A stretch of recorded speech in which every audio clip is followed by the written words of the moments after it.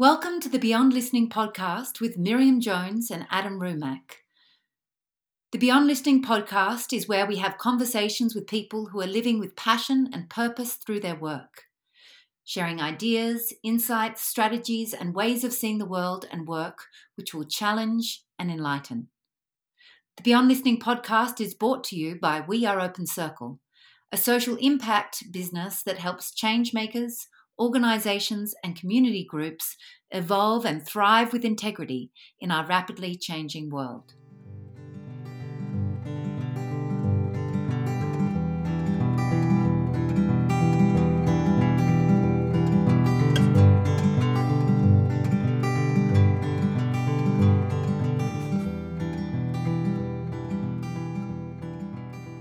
Welcome to the Beyond Listening podcast with Miriam and Adam. And we're here again with this very original part of our podcast. So we started last week with our two guests, India and Eileen, and we discovered that if we do invite two guests on, particularly India and Eileen, that it was important that we made it a two-parter. So we left last week with a cliffhanger. Thank you, Eileen. She had a kind of cheeky grin on her face. She loved leaving us hanging.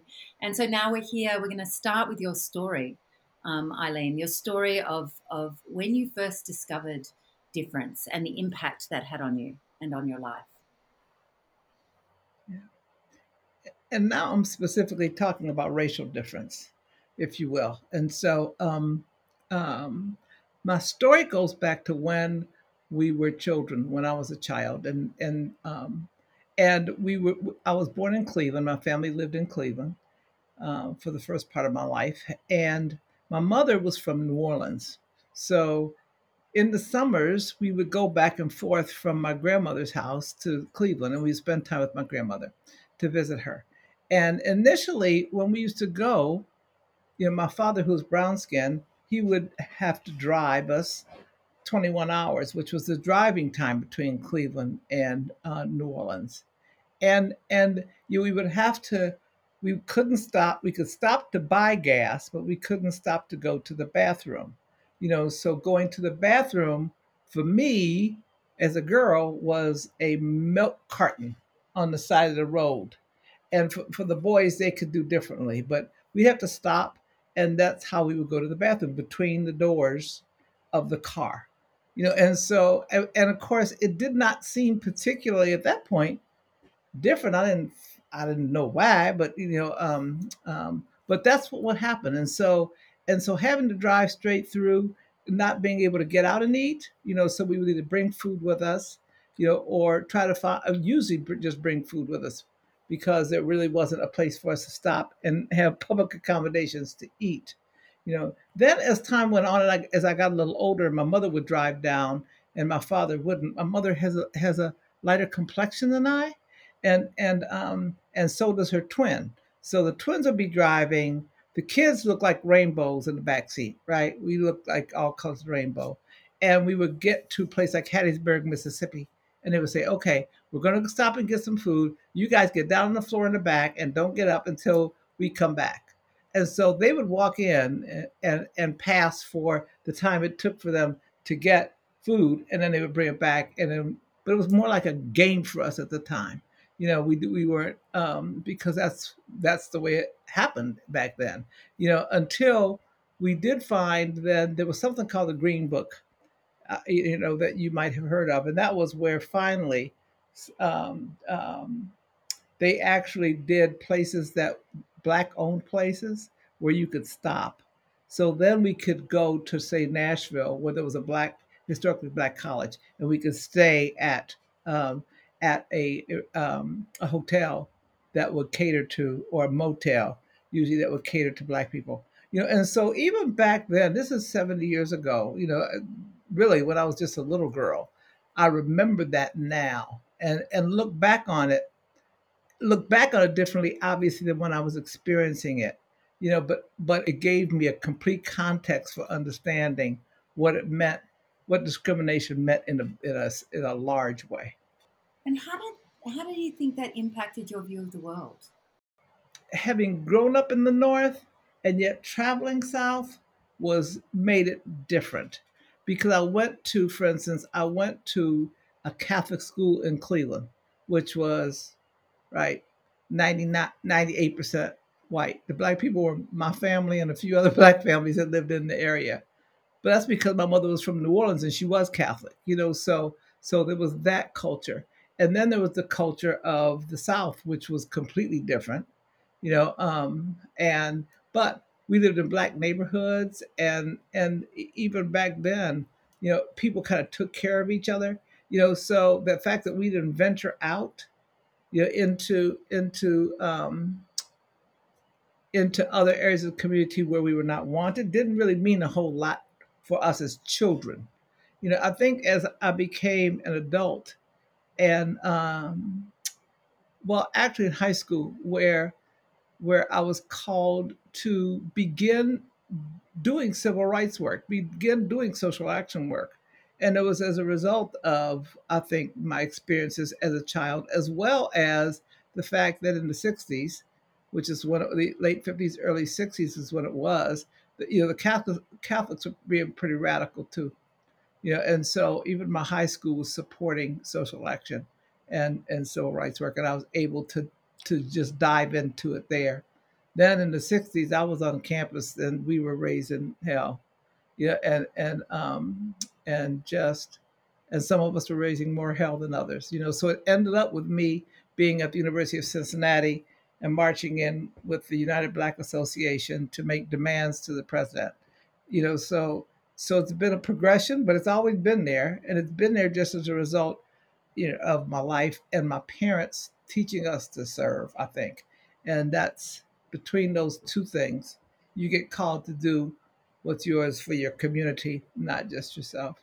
I don't know if I have a question, but I remember that India, we were talking about the continued segregation and divisions that are all over the United States, that were actually more, in some ways more, we sort of resegregated ourselves um, by moving to communities that of people that look like us or share uh, similar cultural backgrounds. As I'm hearing your story, I'm thinking about how far I feel personally from your experience. Just growing up, being born in California in the 80s, um, and not having even the experience of the north and south culture, even as it is now. It's just so different. Um, and I wonder. So there's no question in there really, um, but my but I'm thinking about when we talk about the United States, and we talk about it like it's one thing. It's one experience, and it's so diverse, even geographically and historically. Not to mention all the cultures that are here, and the backgrounds and the personal complexities within that.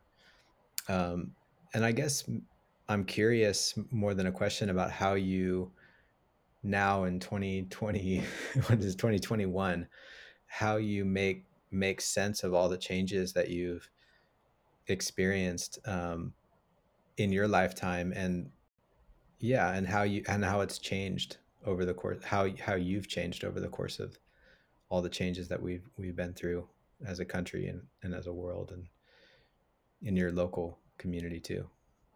India, India, talk a little bit about your teen years and your what maybe you learned and how you responded to things that happened at your school. And tell them about the track. Tell them about track team. Yeah, that's interesting because I think there are two things, and one is kind of my experiences around gender, and the other is my experience around race. And I think if I answer the question that you asked my mother about when I became aware, it was in my high school years. Um, you know, and I would say the story she was referring to about my track team was that my school didn't have a women's track team, and they told us we couldn't run. They were like, "Well, sorry, you can't run." And so I don't even remember what we did. It's probably like my watching Eileen activism moments, but I literally, I'm sure it was. I mean, she was like, well, why can't you just go tell them you're going to run? I mean, just go try out. Why don't you just do it? And I was like, okay, well, okay, we'll do that then. So there were four of us, four young women who went and tried out for the men's track team. And we got on it. And all season we ran against men, which was really something. We always lost, but we did pretty well. No, actually, we didn't always lose. I think there was like once or twice where we didn't lose, like lose outright, didn't come in the last place. But my point in that is that I think that what you learn through those kinds of situations is that you know you just kind of have to keep pushing on. Like you can't, and the kind of I didn't know any differently is the whole thing too. Like I didn't know to do anything differently. There wasn't any other option really. I mean, I could have just kind of sat around, and it was really interesting as I was listening, Adam, to you talk about California, because I live in California too, but not later than you. Later than you're talking about, not later than you, later than you're talking about. And I would say that it was really interesting, just kind of when you were saying you didn't have that experience of the North and the South, because I had these very same conversations with Black people in California. Their reality was so different than the reality of our white counterparts in California in the 90s when I was there in the early 90s. And so it's a really interesting just kind of dynamic to think about, that really we do live in different worlds depending on your race and even your gender. And the thing about it for us is that because that's all we've ever known, we learn navigation out of the womb essentially. Like it's just the navigation is something that we just do because that's all we've ever known, and that's the only option you really have in a society where you don't have the power to make the shifts until people come together and collectively start raising their voices in the way that we've seen it start to happen again more recently. And you're starting to see shifts in people waking up, and saying, hey, wait a minute, is this still happening? We thought we were post-racial, we thought this, we thought that. So yeah, it's a really interesting, because I think the thing that sticks with me out of all of this is the navigation that you learn from the womb if you have to. And it's just the way things are for you, and you know how to move through it to get what you want, and some better than others. Yeah, but that one of the reasons that I asked you about the track one was because I specifically taught you how to navigate it. You don't remember, so you say it. You do. You would say it's out of the womb. But what happened was I was an attorney, and I called the school and I asked to speak to the principal. And I said, my girls want to run track, and the athletic director says no. He said, well, that's not going to happen. He said, you wait. You call him tomorrow morning, he said, you send the girls back over. That's what he said. You send the girls back over, and I'll take care of it. Well, the girls went back over, and he said no still, right? So I waited there. So, and when he called me, I was working at the U.S. Court of Appeals for the Sixth Circuit. So when he called, that's somebody like that answered the phone and said, United States Court of Appeals for the Sixth Circuit. Well, guess what? Those are federal laws we were talking about. So it was like bing, bing. He was good anyway, by the way. The principal it was the athletic director. Yeah, and so I had to call him back and say, that didn't work that time. He said, are you at your desk? I said, yes. He said, you call that man in 5 minutes. And I did. And he said, yes. He says, well, yes, you send the girls back. They'll come and, they'll do it. Because what I told them was, use me when you have to, but don't bring out the cannons if you can handle it. So that navigation was very specific when it came to the things that they encountered. And so that's how they learned to navigate it in the same way that my parents actually did me when I get right down to it. My father, both of them would tell us, here's what you want to do. Like when my father and I went to the airport to drop my mother off, and I must have been 12, so it was a long time ago again. We sat at a coffee counter, and we were the only ones, and the woman who was waiting us wouldn't turn around. So other people started coming and sitting down, and so then she started turning around and asked them what they wanted. Until finally, all the seats were full, and we were the only ones she hadn't waited on. Right? I was about to go across the counter and knock her out, and my father was sitting there saying, just kind of holding me. He said, "Don't. I'll handle this." Well, so finally he spoke up, and he said, "You've waited on everyone else. Will you wait on us now?" And she just kind of shocked. And so she said, what do you want? We had a cup of coffee. We had a cup of coffee. And it was like $2, right? He gave her five. I said, "What the heck? You give her $5?" But she was. He said, "She'll never forget us. She will never forget us." I said, "Oh, okay." I still couldn't have done it at my age. I was still too mad. But the point is that our parents specifically taught us ways to navigate how we walked in the world and how we encountered racism, and depending on where you lived, right, it was different. Mm. It was different if you were in Iowa, than if you were in California or Ohio.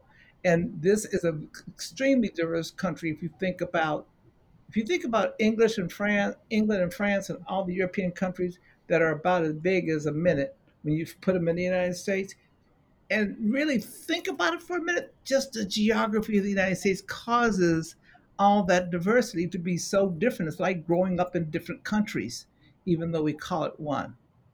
You gave me an opportunity to sort of formulate a little bit more deeply, maybe, which is, um,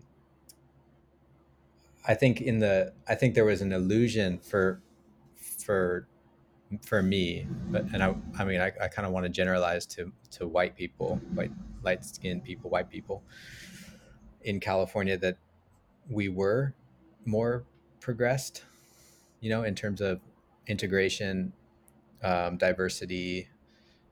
I mean, I had classes on, for example, African American literature was my main literature course for 1 or 2 years.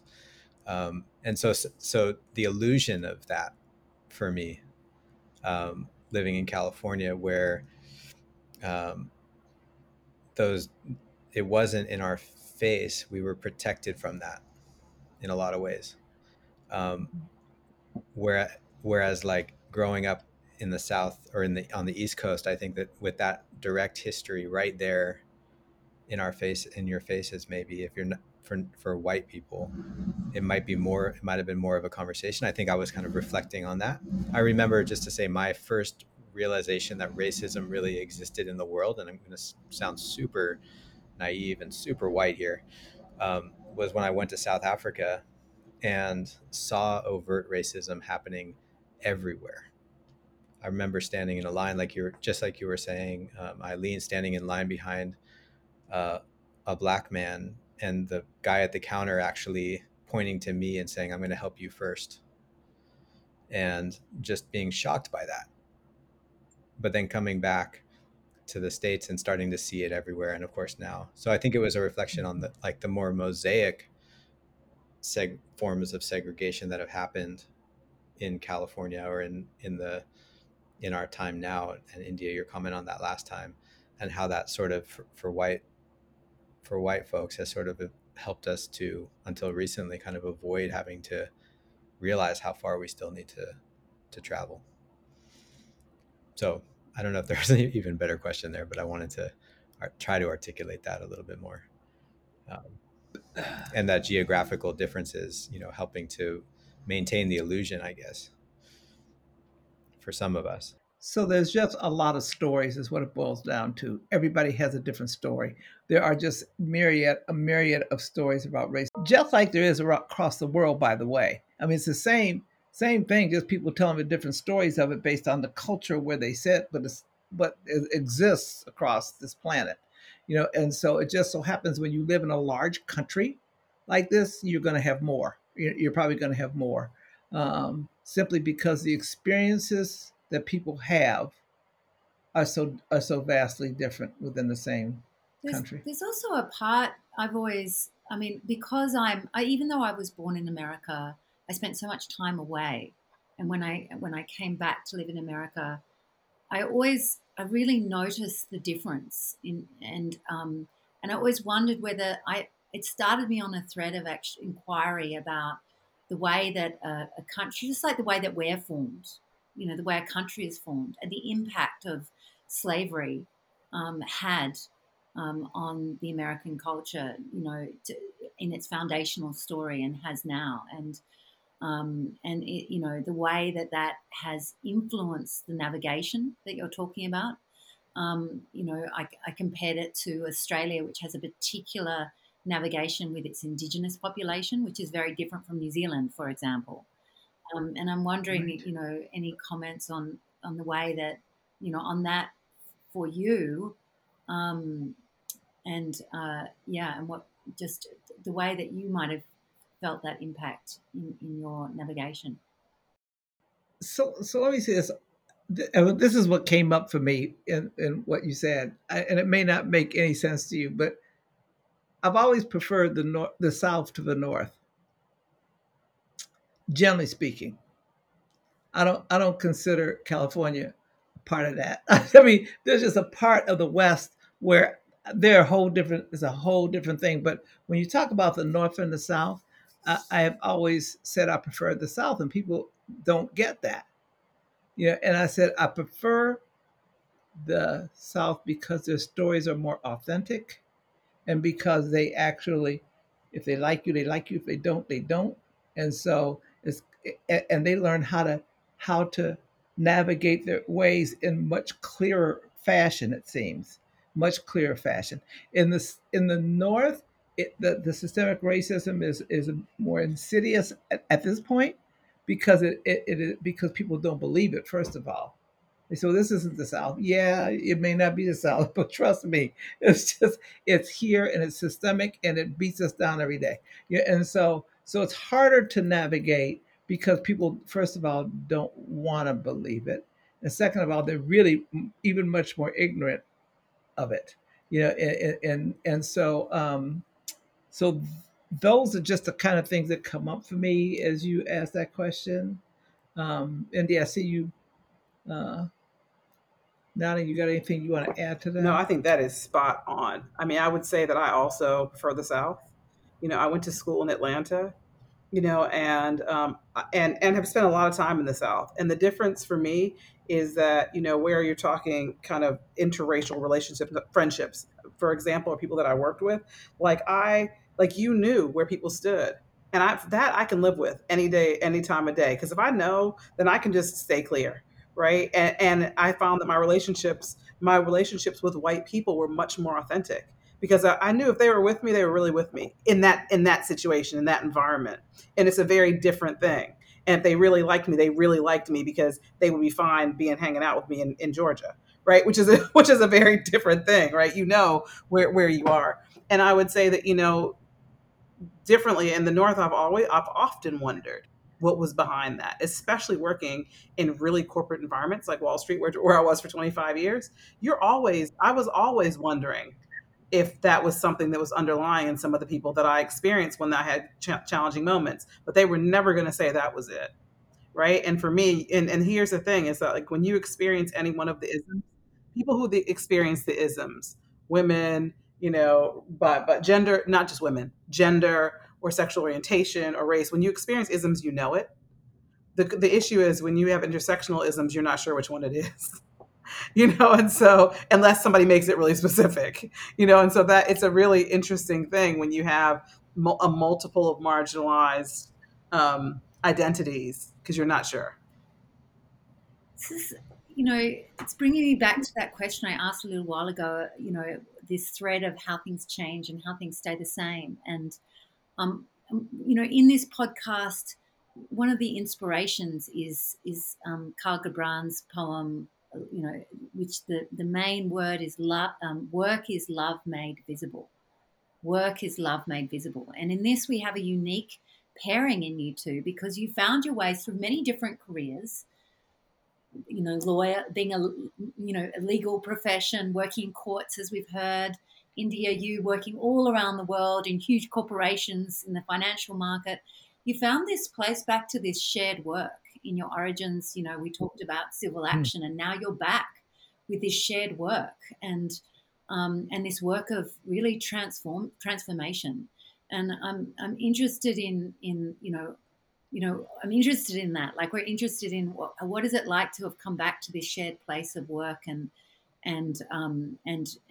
how do you create transformation through it? Can I jump in on that one, Mom? I have something very Sure. specific to say about that.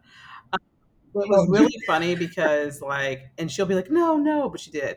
She used to always rib me for being a capitalist, and when I was on Wall Street, and so, so, but I will say, no, no, but what I will say is that she's right in some extent, to some extent, but more so than being right. I'm saying that in jest. I couldn't have do the work that I do now in the way that I do it had I not done that, because I wouldn't have understood what it's like in those places and spaces. And I often think that, like now, my ability to go into corporations and have real conversations about race, I know how to approach it. I know what to say. I know how to engage people to even get them to engage. Right? Because I've been through it already and I've been there and I'm coming from a different lens. And so I'm super grateful for having had the experience of being in those places. I think that my mother always knew she was engineering me back into doing what I should be doing to start.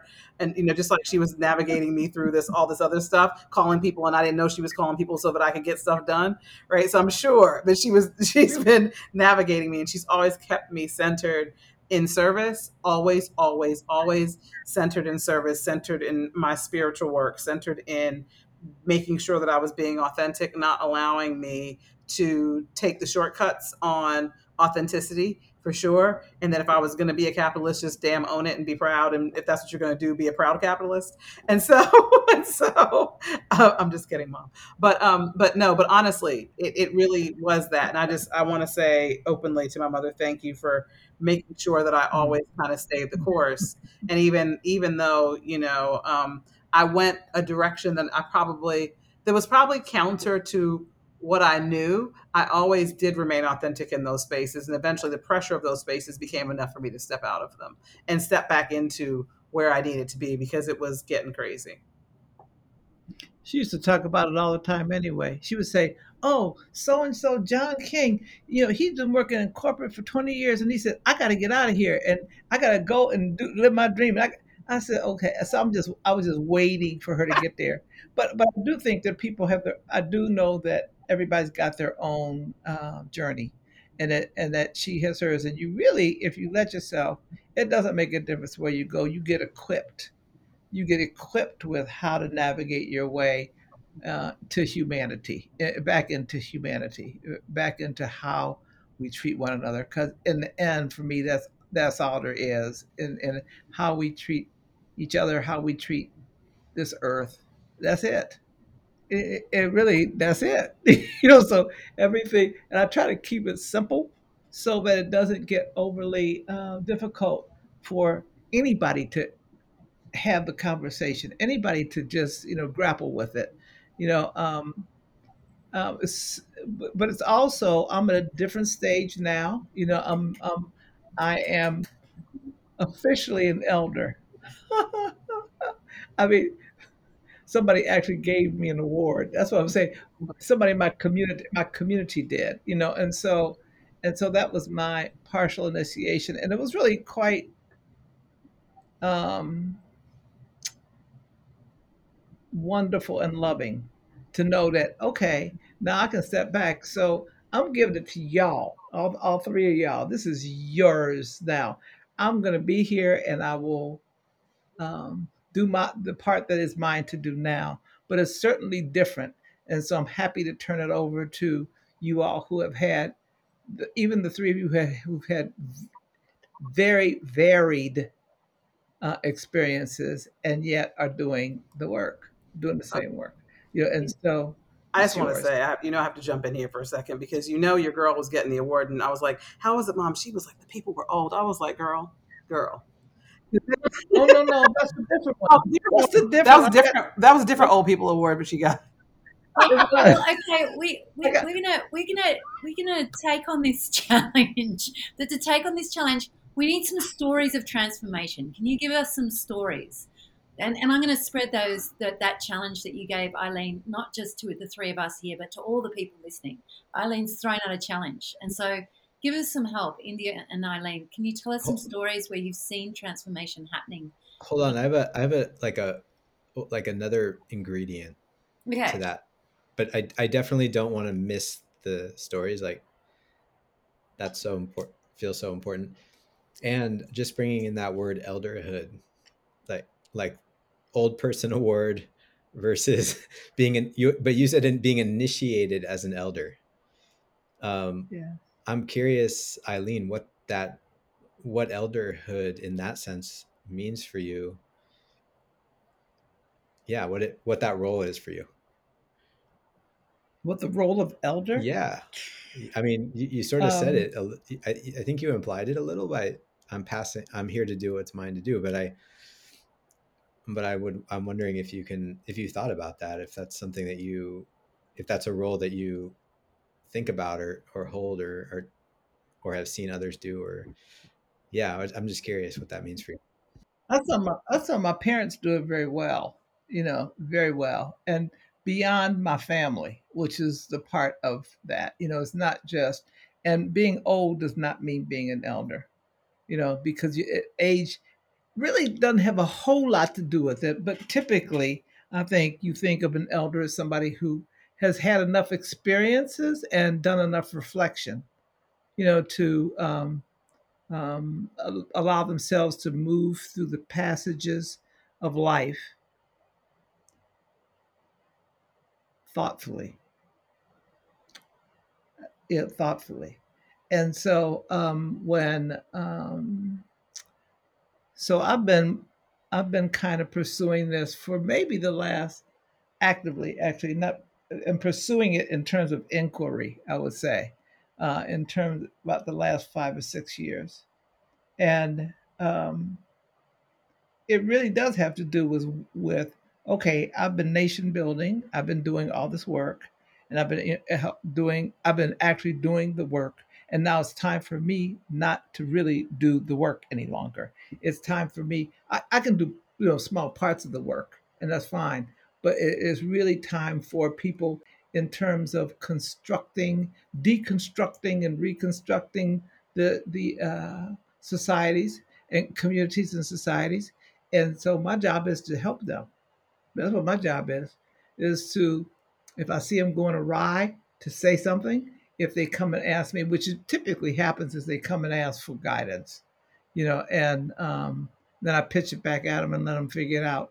But I will ask them the right questions, and then I'll learn from them about what to do the next time. So it's a kind of a better continuous learning process than I've ever been in, and knowing that you all have the energy and the smarts and the wit to to engage in the transformation, or to engage in your own transformation, because you got to do that, in order for the community to engage in its transformation. So did that answer your question?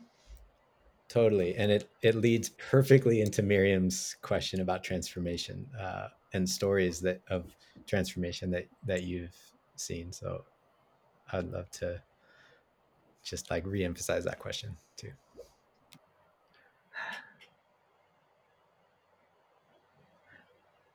So one of the transformations, this is a personal one, um, happened when my father's twin was dying. And also my my second youngest son had lost his job. And my youngest son, who is now deceased, um, he had taken the keys of a friend of his, a girl whose father happened to be a policeman.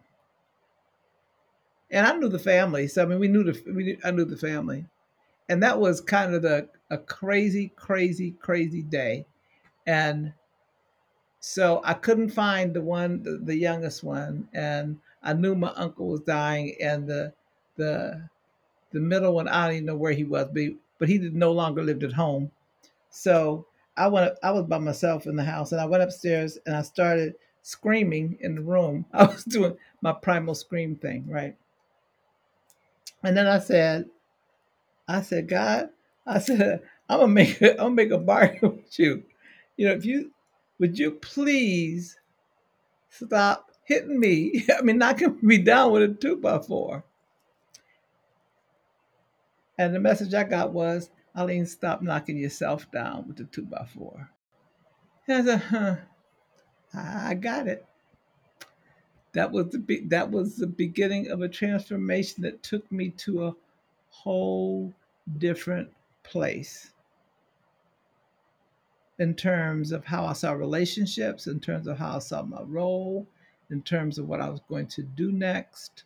But that's the best one I can give you of my own, of a transformation of mine, by coming to, and it didn't mean it happened overnight. It means the epiphany happened right then. The aha moment happened right then, but it was deep. But I had to stay on it in order to be able to see it through. You had to reflect on it on an ongoing basis to see it through. But it's coming to grips with something that is so very different, and then behaving differently about it and feeling differently about it. But they do say in the twinkling of an eye, and that's really all it means. That all you got to do is think differently about something for it to be different, and we make it seem like it's something different than that. Okay, that's it. I would say it's a moment that brought you to your knees. Like the twinkling Yeah, in an eye was like you were on your knees. It was like, whatever. I'm just giving it, it's surrender is the word that comes. There was a moment, yeah, what I heard yes, is a moment of surrender that allowed, and like, just like, and that allowed a bigger, and a surrender to like, giving up the power that you were perhaps holding and like, letting it down to let that insight and that in that moment, that insight landed in a different place. exactly. Because what you come to. You have no control over anything but yourself. What does that I'm just interested for both of you. Have you seen that moment of surrender, that kind of like those moments? Have you seen that same thing happen in organizations and communities where you're doing your work? Does it operate? Does like collective transformation operate in the same way? What are your observation stories about that? Before we do that, I'd like to tell you about my transformation story because I think this transformation story is a whole story. I'll try to keep it brief. I'll give you the gist of it. But so when I left the corporate world, I thought I was going to start this business. Really, I was very passionate about it. It was based in research, and it was in Europe, the U.S. trails like by years. I mean, the Europe trails the U.S. by years in a number of different trends and products. They always have, except for digital. Except for digital, because digital Europe is way far ahead of the U.S. in a whole bunch of things. But there are certain digital products that blah blah blah. Anyway, long story short, I decided that I was going to manufacture color cosmetics, nail polish, because the nail polish craze hadn't jumped off in Europe like it had in the US with like these nail bars and nail polish, blah, blah, blah, blah. So I started manufacturing this nail polish. Long story short, I started in 2012. By 2015, I was in 200 stores across Europe and the Middle East, our products. And it started to get to a point where I started to outpace the orders were outpacing my ability to fill them because I was still so small. I had to contract manufacture, so that meant that I had to pay for my products at the time of purchase, and there was a gap between my time of purchase and like retailers will pay you 6 months later. They don't care, right? So it could be like a 6 months gap. Anyway, I started to really get into a place where it was really challenging, and I decided I was going to reshape our whole format with my team. I had a great team, and I went for a big fundraise, right, to raise money to do a proper like private equity fundraise for this business. And Brexit happened, and everything fell apart, and all the investors that we've been speaking to fell away. So I was like, I'm going to go back to the U.S. and I'm going to raise money in the U.S. because I'm an American citizen. I don't need any visas. I can just go there and I'll do it there. And I went through this whole process. And my kids, my two youngest children came with me. My husband and my eldest child stayed in the UK. And I came here for a year to try to do this business thing. Anyway, long story short, it failed, and it failed miserably. I'm talking about my ability to be able to raise in a way that was sustainable. And everything I had, I sold my house, I sold everything and put it into this business. Right, basically to the point of nothing. And I'm not sure how much of this my mother knows. She probably knows some of it. But I literally had times where I had no water in my house because I couldn't afford it. I had no electricity in my house because I couldn't afford it. I had no gas. I went through all of them, right, in my house. But like, I wasn't calling my parents all the time. Sometimes my mom would be like, do I need to help you this month? I'm like, yeah, I need help with my mortgage, but I wouldn't say anything about the other things, right? It went pear-shaped. But what I had to kind of get my head around was, for so many years, for 25 years previously in my corporate life, I attached my entire ego to this job that I had. And when I left the job, and people stopped calling, returning calls, all the things, I realized how much of how people responded to me was tied into that business. I mean, to the big corporate, gold shiny objects thing, right? And so I came into my own, and I had the assumption that people were going to respond to me the same way as my own entity, which didn't necessarily happen. And so there was a real journey of having to let go of my ego that I had built up over 25 years of investment banking, with all kinds of, like, I really had very few hitches in the road. I mean, I literally had a meteoric rise. I was a managing director in my like early 30s. I lived in all these countries around the world. I was doing the most in this space, right? And so I tied all of my self-worth to it. And when I finally got into this business, it failed. Everything fell apart. I had no money, no friends. I mean, I had friends like my family, but all the people that were around me weren't around me anymore. It was so humbling. And it was one of the things that brought me back to this work, because suddenly I remembered again what it was like not to have anything and how unfair that felt. But me, I had all the skills and capabilities to climb out of that and make a shift, but there were a whole bunch of people who don't. And I thought, this can't be, right? This cannot be the thing. This can't be how it is for people. And it really lit a fire for me once again, even though I knew that I would come out of it, and I knew that I'd be okay, and that I'd build my way into something. Wasn't sure what that was going to be. I had to detach my ego, and it was a real wake up call and transformation for me around my social justice work prior to George Floyd. It wasn't about George Floyd. For me, it was about feeling what it was to live pillar to post, feeling what it was for a mom to have to come from Ohio and take me to a supermarket to fill up my cupboards, knowing what that felt like, like for the first time really in my life. And so it gave me that transformation. For me, was I will never be complacent about the fact that I have the things that I have. And I will always make sure that, when I have the ability to give, that I really give. And I've always been a giver, but I'm a real giver now, even more so. And I will always fight for people who don't have the means to do it in the same way that I can. That's no little story. It's exactly what we're talking about here. Those moments again of surrender that bring us bring us to a kind of a new understanding, or back in your story to a sense of purpose, core purpose, to that thread that we're following. Yeah. So thank you so much. I am interested about how that like you both work with communities and organizations in transformation, and particularly around these these areas of social equality. And what have you we're interested in, like, both the when you've seen it happen, and the stories of, like, this is never going to happen and why, and like just those two ends of the spectrum.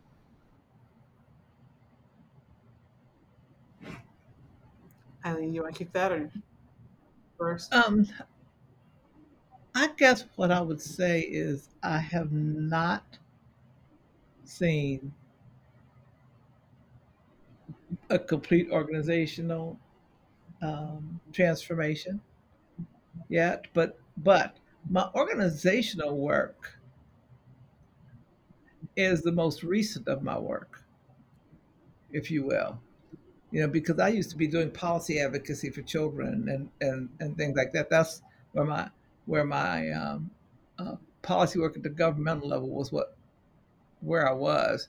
This wasn't until recently, and once again, unlike India, so the complementarianess has been wonderful, because I've come from the public sector and the nonprofit sector, and she's come from the private sector, and there are differences in terms of how they operate, and when you and so I'm thankful for that. My husband was in corporate work too, and we used to laugh because he said I couldn't work where you are, because you can't get anything done because you can't just tell somebody what to do. I said, that's right.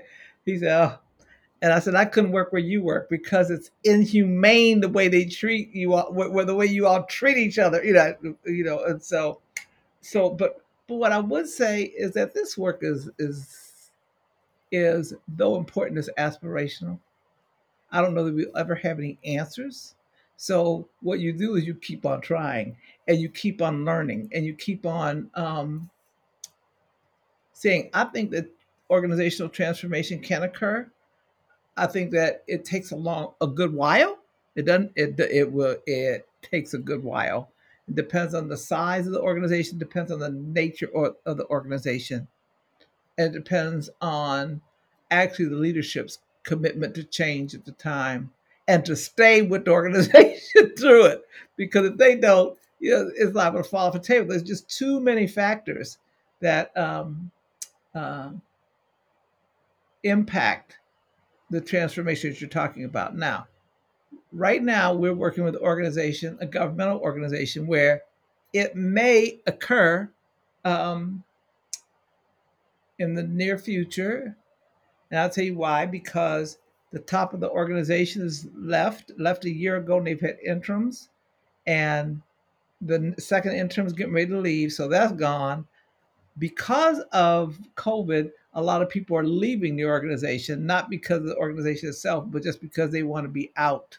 They don't even want to be working. If they can retire, they're retiring. So there's massive shift going on anyway. And if and this is our third year this is the beginning of our fourth year of work with them. If that all those things come into alignment in the way that they can, I would expect to see a transformation in this organization. But I'll tell you in about a year. I'll tell you in about a year and a half. But all the there's because there's no way to measure, I think, when an organization is ready, what's going on in the world. All those things are just truly um, you got to kind of be in them when they happen and see what you can take advantage of at the time, and iterate and iterate and iterate, but always stay true. Do your best to stay true to your equity, the philosophy of equity in it. And if you can do that, and they and the people, because ultimately it's their work, so you have to watch them do it, and that's why you don't know whether that'll happen or not. It reminded me of I wrote a little article. It reminded me of about when my dad died. He said, Miriam, all that's really important is a vision of love and faith. And I really got that, the aspiration. It's the aspiration, because sometimes what I heard in it was sometimes these sort of transformations, and what we're hearing is like a multi-generation, these transformations take place. Sometimes we don't see the fruits of our labor. It's beyond our death. And it's that kind of that concept Mm-hmm. of 7 generations forward, like work for 7 generations forward. And they're kind of like so apart from that instant gratification that some of our digital technologies have. I really hear that it's incremental and it's aspirational, and just to keep going and to keep iterating and to keep trying, and then that and to have the foresight to realize that incremental change happens over long periods of time, and perhaps our lifetime is very short in the longer period. So yeah, that's what I'm hearing, and I'm interested, India, in your take on it. So I agree. I think at the macro level that's true, but I think that I've witnessed micro transformational changes along the way. And I think that's the thing that keeps me going. And I think I'll tell you the biggest piece of transformation for me, to be honest, and I'm going to talk more about kind of racial equity work in this moment as opposed to any of the other stuff, but race specifically, is the realization that I had about the fact that in my experience, what tends to happen, the kind of the quantum leap in terms of being able to even have the conversation, is about accepting that everybody comes to this with a different lens and experience, and not making it anybody's fault when you're starting the conversation. And just as an example of that, there are so many times we do this foundational equity capacity building session before we start doing organizational development work with organizations, because you find that there's differences in terms of what people believe the definitions of any of this stuff are. People have their own preconceived notions around words, which are weaponized, which actually are just words, all the kind of things, right? And there's historical context that people don't know and understand. And it is always really gives me a lot of hope when I go into these sessions. And let's just say, I mean, like in a lot of cases, in most cases, we're talking majority white audiences, because in corporate spaces, particularly, the my ethnic people of ethnic diversity tend to be lesser and fewer. So majority white audiences who come out the other side and they're like, wow, I didn't really know and understand it that way. And that creates a space for you to have the conversation. And what I found in this work is that a part of it is accepting that people don't have the answers and making it okay that they don't have the answers, and not having expectations of how people are going to what people know, because I think we start from this vantage point of saying, we all live in the same society, surely you see all these things happening. Well, actually, not. I've kind of come to understand after having done this work, because people really don't. I mean, like, the reality is that you live in the space and world that you live in, and that's your lens and that's your experience. And so you don't necessarily have, and I'm talking about this in the corporate space particularly, that's your lens and that's your experience. So if you go home and your environment's totally homogenous, then you come to work and your environment's homogenous. Your kids go to a fairly homogenous school. If you go to a place of worship, that's homogenous too. Then you're not going to understand the experience of somebody who has to do the navigational thing all the time. And if they're not showing it to you, which we don't, because we're taught also, we're not showing the navigation, we're just doing it, and you don't see it as that, you just see people going on about their life like you're going on about yours, then there's a real gap and disconnect. And one of the things I've seen is that, you often hear people of color and marginalized groups saying that somebody who is of dominant culture being silent means they're complicit. Like, oh, if your silence means you're complicit, right? And then you have people who are dominant culture, some of whom are really becoming aware of some of this stuff for the first time, really and truly, in the level of depth that we're all experiencing it now, who are like, I'm not saying a damn thing because I've seen cancel culture, and if I get it wrong, I know what's going to happen. So you have this gulf in between of people who have an expectation that people can talk about it, and people who are scared as heck to talk about it because of what it might mean if they get it wrong. Not entirely, but there's a lot of that, which creates a space that we can't talk and have the conversations. And so the thing that makes me really excited is going in and being able to at least resolve that gap so we can have the conversations. And that, for me, is the kind of micro transformation that actually makes me know that everybody's not going to be on the journey, but there are a whole bunch of folks, if given the tools, if you support them appropriately and not step into this space with judgment about what they know or will do off the bat, changes things. That's kind of my view. Oh, I would agree with that. I mean, I like that look, because I was really talking Yeah, macro stuff I even get it. more, and so I would agree with that. I also think, in addition to that, the one thing that we haven't talked about that we've been talking more about is healing as opposed to trauma, um, because what we found in our organizational work is there's so much woundedness people bring into the spaces that we don't pay attention to, and actually that we pretend doesn't exist. And then when we talk about it, we talk about trauma. So we're talking about something negative again. Whereas in order to transform, I think the surrender and the healing, there's something about surrender and healing that kind of go hand in hand for me, right? Um, but what I would say is, I think that we specifically need to also center healing in the work that we do. And that means not that you do a couple of workshops and you're healed. It means that you understand the practice of healing your own. And that enables you to stay able to navigate, that enables you to stay somewhat balanced in the midst of chaos, that enables you to um, uh, relieve your confusion and perhaps have clarity. And so we've really begun talking about, I think, how you do that. How do you do that, and how do you equip people with that, even before you might do some of the other stuff. even before you might start talking about the foundations that found in the equity foundations, before you start talking about the um, just because it's relational, and that is something that you have absolute control over. And how do you step into spaces and bring light?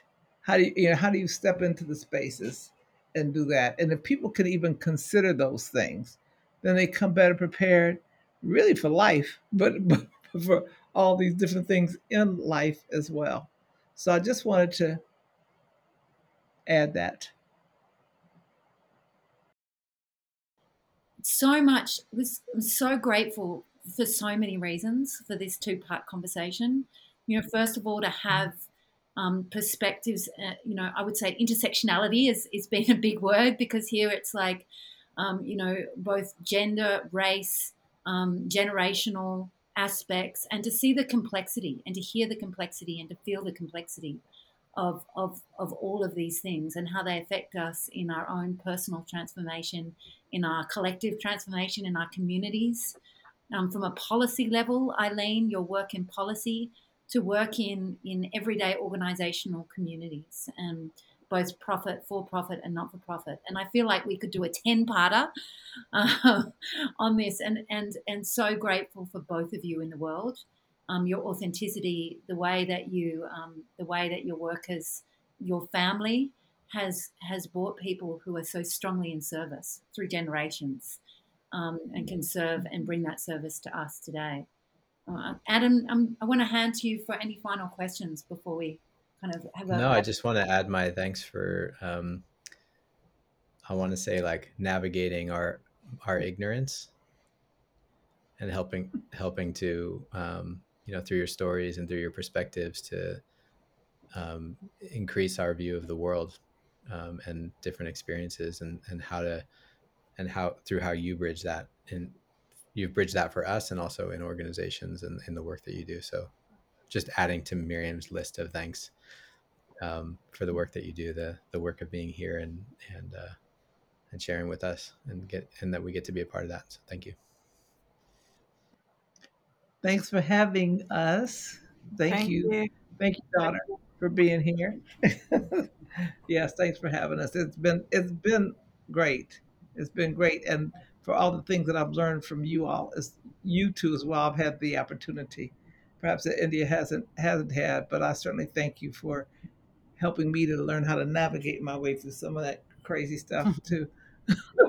We appreciate you having us. It's always nice to be able to have conversations authentically and openly about our journeys, but also um, to be able to help people on theirs. And so I'm grateful for that opportunity. So thank you for having us. From me too. And just to like ways that people can access your work. So anything, ways that they can access your work, and where that's focused now, just to point people. I'm sure that many people listening to this would like to learn further with you. India, Yes. So if you want to connect with me and have some conversations, it's best to get me on LinkedIn. I'm all over LinkedIn all the time. And I'm always talking about controversial things that people tell me I shouldn't be talking about on LinkedIn, but I do it anyway.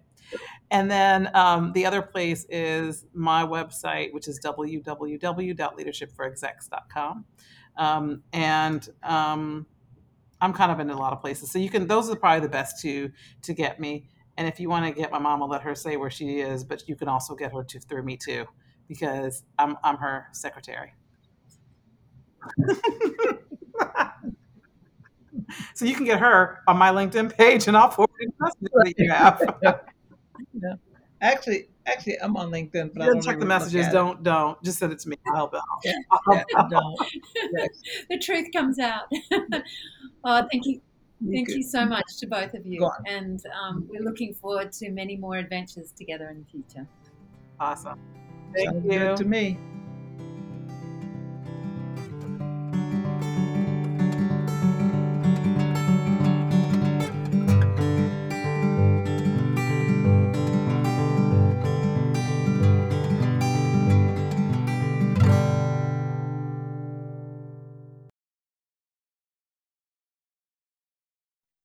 The Beyond Listening podcast is brought to you by We Are Open Circle, a social impact business that helps changemakers, organisations, and community groups evolve and thrive with integrity in our rapidly changing world. Our Beyond Listening program was designed to transform the way organisations work with complexity, rapid change, and the wisdom of diversity in a world that demands constant collective adaptation. Sign up for our newsletter for more Beyond Listening podcasts and view our upcoming trainings.